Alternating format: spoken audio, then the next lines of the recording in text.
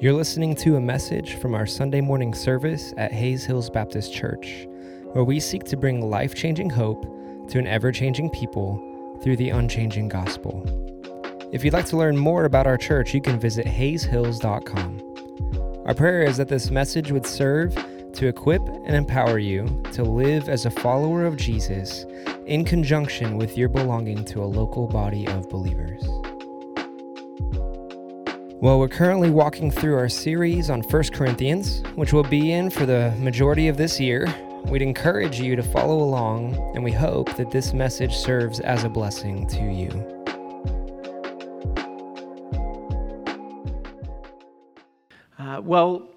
The Titanic taught us what happens when a cruise ship strikes an iceberg, but what happens when a cargo ship collides with a bulk freighter carrying liquefied gas?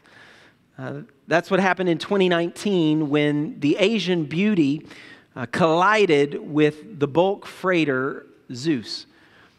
Both ships sustained massive damage, but fortunately there were no explosions. When the Japan Transport Safety Bureau conducted their investigation, what they found was that the cause of the collision was the Asian Beauty dragging anchor. The captain of the ship had dropped anchor and thought that the ship would stay in place, but when the wind picked up a little bit, the anchor was too small to hold the ship in its position. It began to drift, pick up steam, and as it grew in speed, it eventually collided with the freighter. The collision could have been avoided if they simply had had a bigger anchor. And that's not only a lesson for sailors, that's a lesson for life, isn't it? Because when life presses in on us, when life becomes heavy and hard, hope is our anchor. Hope that life is not always going to be this way, that there is hope, that there are better days ahead. And if your hope is small, it might carry you through some minor setbacks, but when the winds of life begin to howl and what you're experiencing is not a minor setback or two, but a long series of setbacks, or maybe a loss that is so devastating that it knocks you off your feet, your hope will not hold you in those times if it is small. You will drift away. You will be carried away in your sorrow. And that's why the Apostle Paul says that what sets Christians apart from other people in this world is the way in which we grieve. Because we do not grieve as those who have no hope. There is something about the Christian hope that anchors us even in the midst of life's most devastating losses. A kind of hope that can give us joy even when we are experiencing great grief. And the question is, what is that hope? And I want you to see this morning as we look at God's word in 1 Corinthians chapter 15 that the hope that we have as Christians is not heaven. In fact, if your hope as a Christian is I have hope and it is heaven, your hope is too small. And when the most difficult days come, you are going to be carried away too. And so what I want to answer this morning is, if that's not the Christian hope, like if the Christian hope isn't heaven, what is it? What is that hope that Paul says can anchor us so that we can have joy even in great grief? And I want to answer that question by looking together this morning at 1 Corinthians chapter 15. And if you brought your Bible, I hope you did, I want to invite you to turn with me there. If you've got a digital device you can use to pull up the scriptures, I want to encourage you to search for the ESV, the English Standard Version. That's the translation of the Bible I'll be reading from this morning. And so if you search ESV, 1 Corinthians 15, you'll be able to follow right along with me. And I'm going to begin reading there in verse 12. 1 Corinthians chapter 15, beginning in verse 12. Listen to the words of Paul the Apostle. He writes this. Now, if Christ is proclaimed as raised from the dead, how can some of you say that there is no resurrection of the dead? But if there's no resurrection of the dead, then not even Christ has been raised.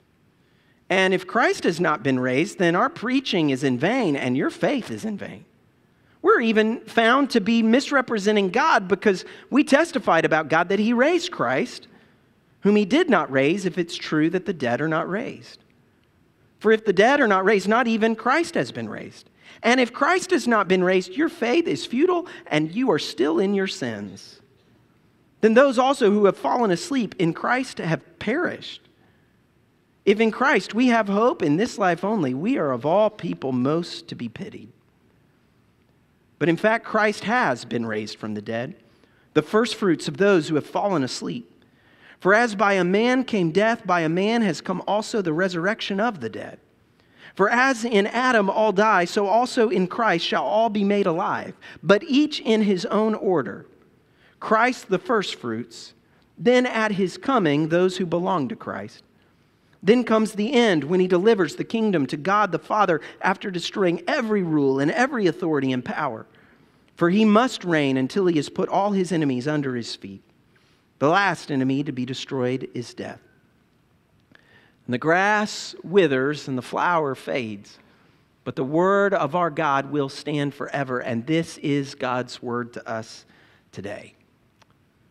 And in verses 12 through 19, what the Apostle Paul is saying is that Christianity stands or falls with the resurrection.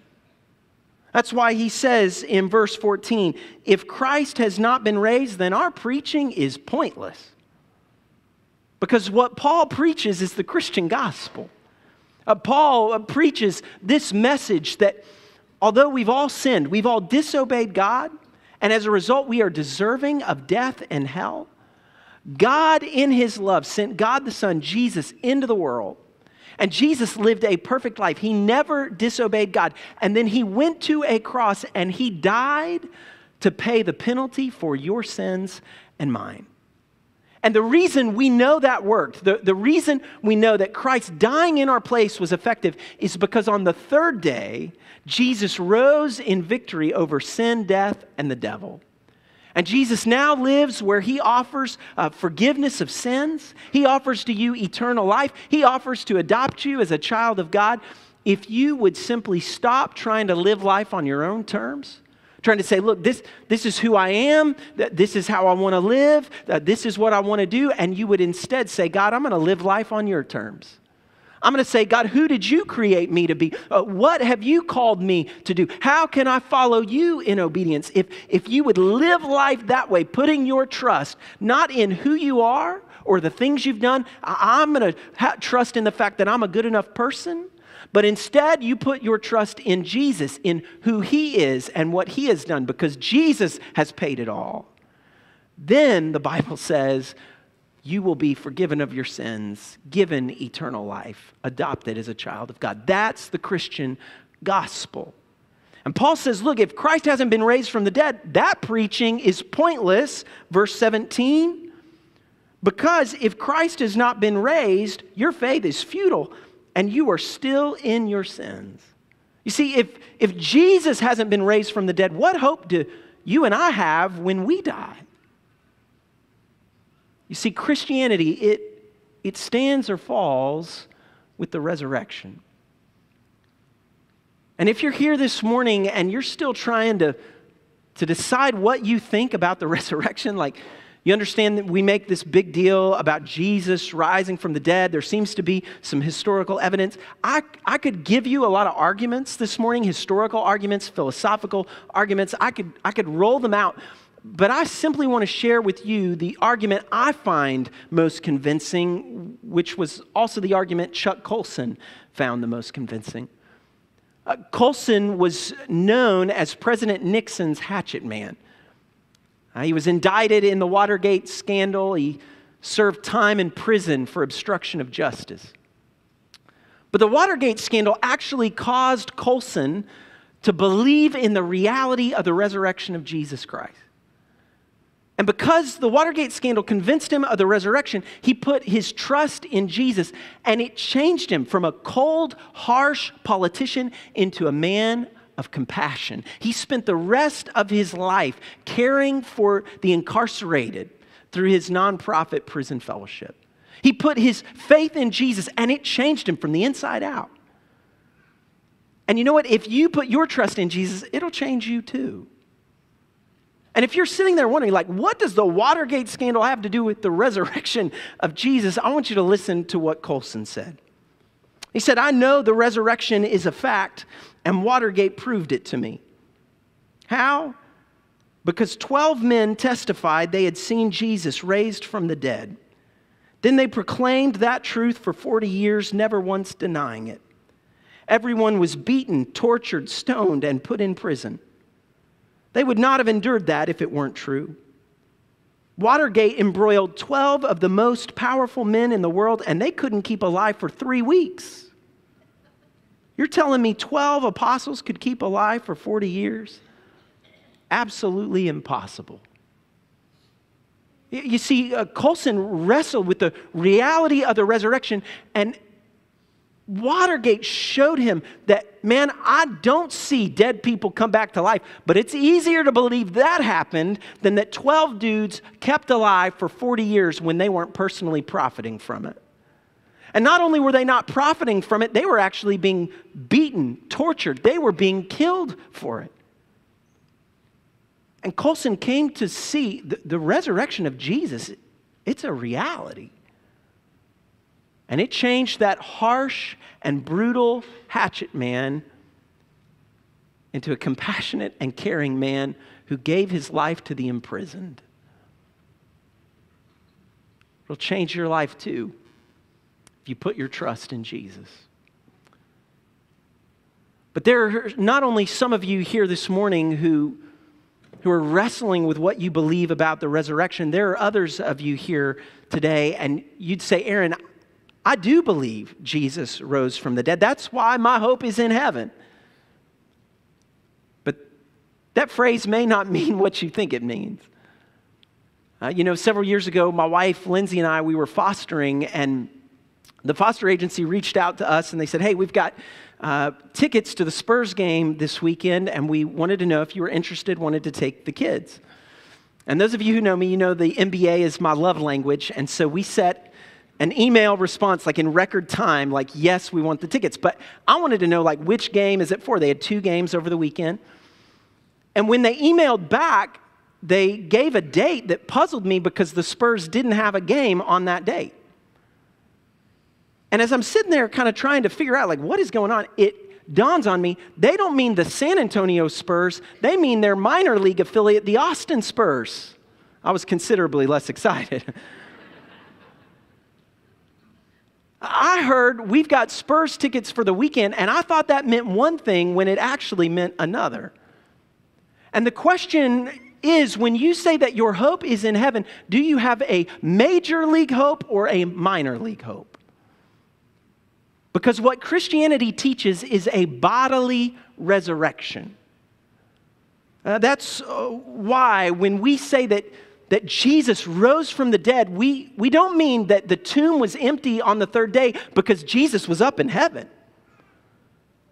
It's why when we say that Jesus rose on the 3rd day, we don't mean that he was here on earth, but he was hovering around as a disembodied spirit like some ghost. When we celebrate that Jesus rose from the dead on the 3rd day, what we mean is that Jesus was right here with an imperishable body. The dude ate and drank. Witnesses reached out and touched him. They felt his hands. He had a bodily resurrection right here. And so what Christianity teaches is a bodily resurrection, and the bodily resurrection that Christianity teaches, it doesn't happen now in heaven. It happens here in the future. That's why Paul writes in verse 20, but in fact, Christ has been raised from the dead, the first fruits of those who have fallen asleep. For as by a man came death, by a man has come also the resurrection of the dead. For as in Adam all die, so also in Christ shall all be made alive, but each in his own order. Christ the first fruits, then at his coming, those who belong to Christ. Verse 22 tells us that a day is coming when all of those who belong to Christ will be made alive. But when is that day coming? Verse 23, on the day that Christ returns. What the Bible teaches is a bodily resurrection that does not happen now in heaven, but here in the future.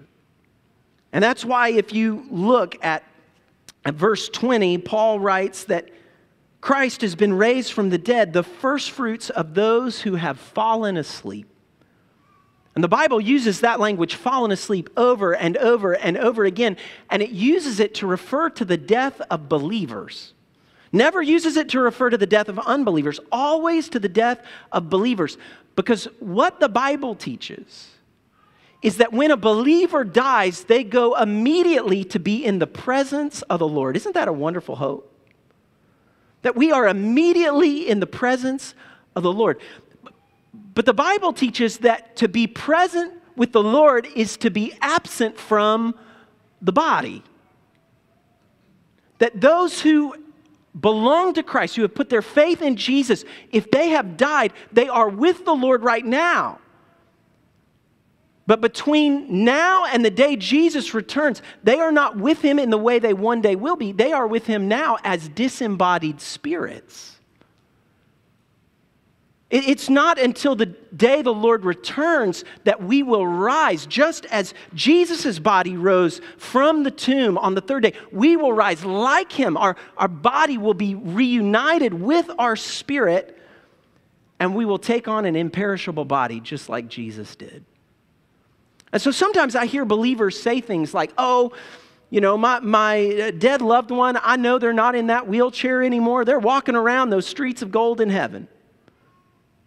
And when I hear somebody say that, I realize they don't understand the Christian hope. Because that's not what the Bible teaches. Your loved one who has died in that wheelchair, they are in the presence of Jesus, and it is far better than what we have here. Heaven is a wonderful hope, amen? But it is just the appetizer. You see, the best is yet to come. Because it is not until the Lord returns that their body will be raised from the dead, their spirit will reunite with their physical body, an imperishable body, and they will be transformed to rule and reign with Christ in a new heaven and a new earth. Just as their bodies and our bodies will be resurrected, the earth will be resurrected too.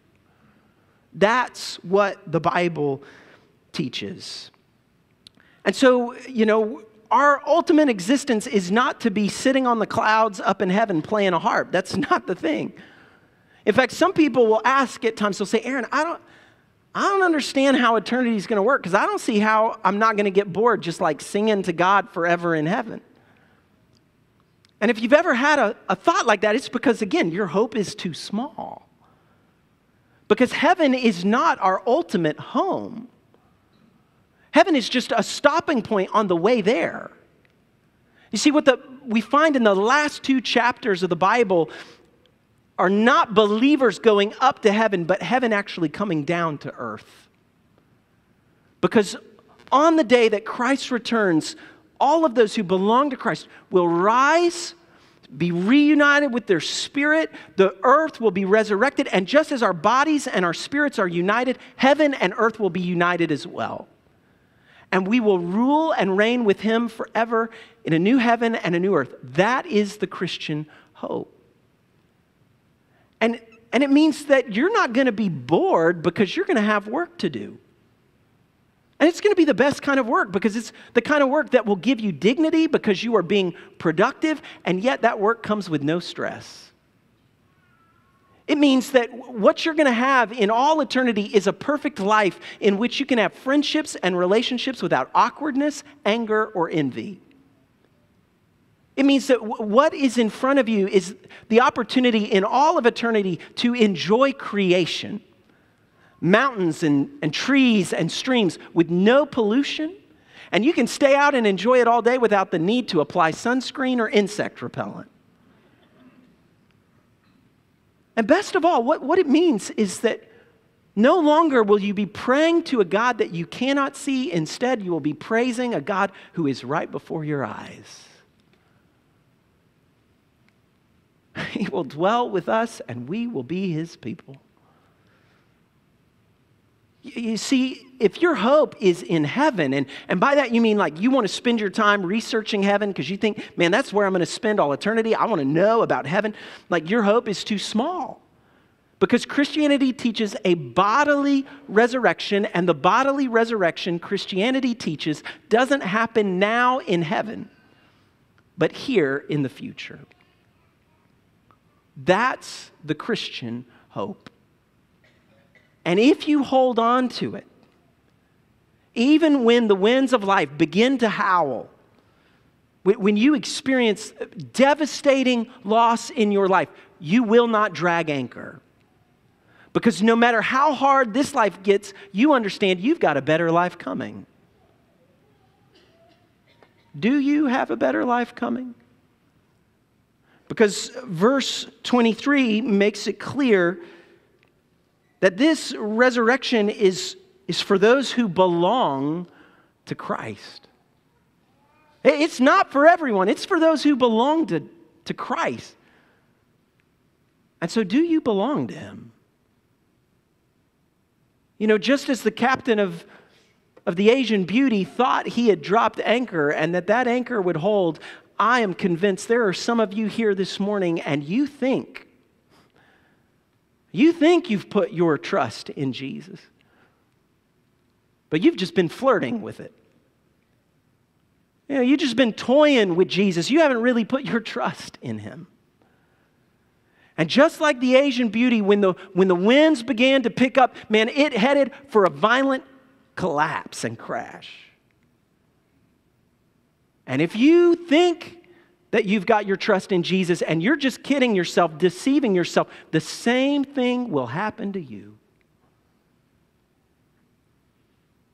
And so, I'm not going to stand up here and lie to you and say that if you put your trust in Jesus, all your problems will go away. Because that's not true. And we read this morning, Psalm 34, many are the afflictions of the righteous. You put your trust in Jesus, problems are still going to come your way. In fact, there might be more of them. But the good news is that though many are the afflictions of the righteous, the Lord delivers them from them all. That's the hope that I have. And imagine how your life would look different if that's the hope you had too. And you can have that hope right here, right now, if you would simply call out to God and call out to Him in prayer and say, God, I know that I have been trying to pretend that I have put my trust in you, but your Spirit is making it clear to me that I haven't had the real thing. I've just been kind of dipping my toe in the water instead of really putting my trust fully and firmly in you. And God, I am sorry for the way in which I've been living life on my own terms. I want to live, Lord, on your terms instead. Would you save me and change me and make me into something new with a brand new hope? Because if you'll do that, I promise you, He is faithful and just to forgive you of your sins and to cleanse you from all unrighteousness. He can change you like Colson from a hatchet man into a compassionate one. But you got to put your trust in Him. Would you do that today? Would you pray with me? Father, we thank you for the good news of the gospel of Jesus Christ. We thank you that Jesus has paid it all.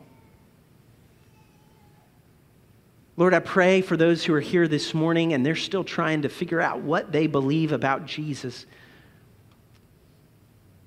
Lord, I ask that your Spirit would come and, Lord, grant them clarity of thought and mind, that they would put their hope and their trust in you and find salvation. I pray for those who are here and Lord, maybe they've been deceiving themselves for some time, believing that they've put their trust in you, but knowing within their heart that they truly haven't. Lord, I pray that your Spirit would break through all of that and God would cause them to call out to you in repentance and faith. Would they put their trust in you?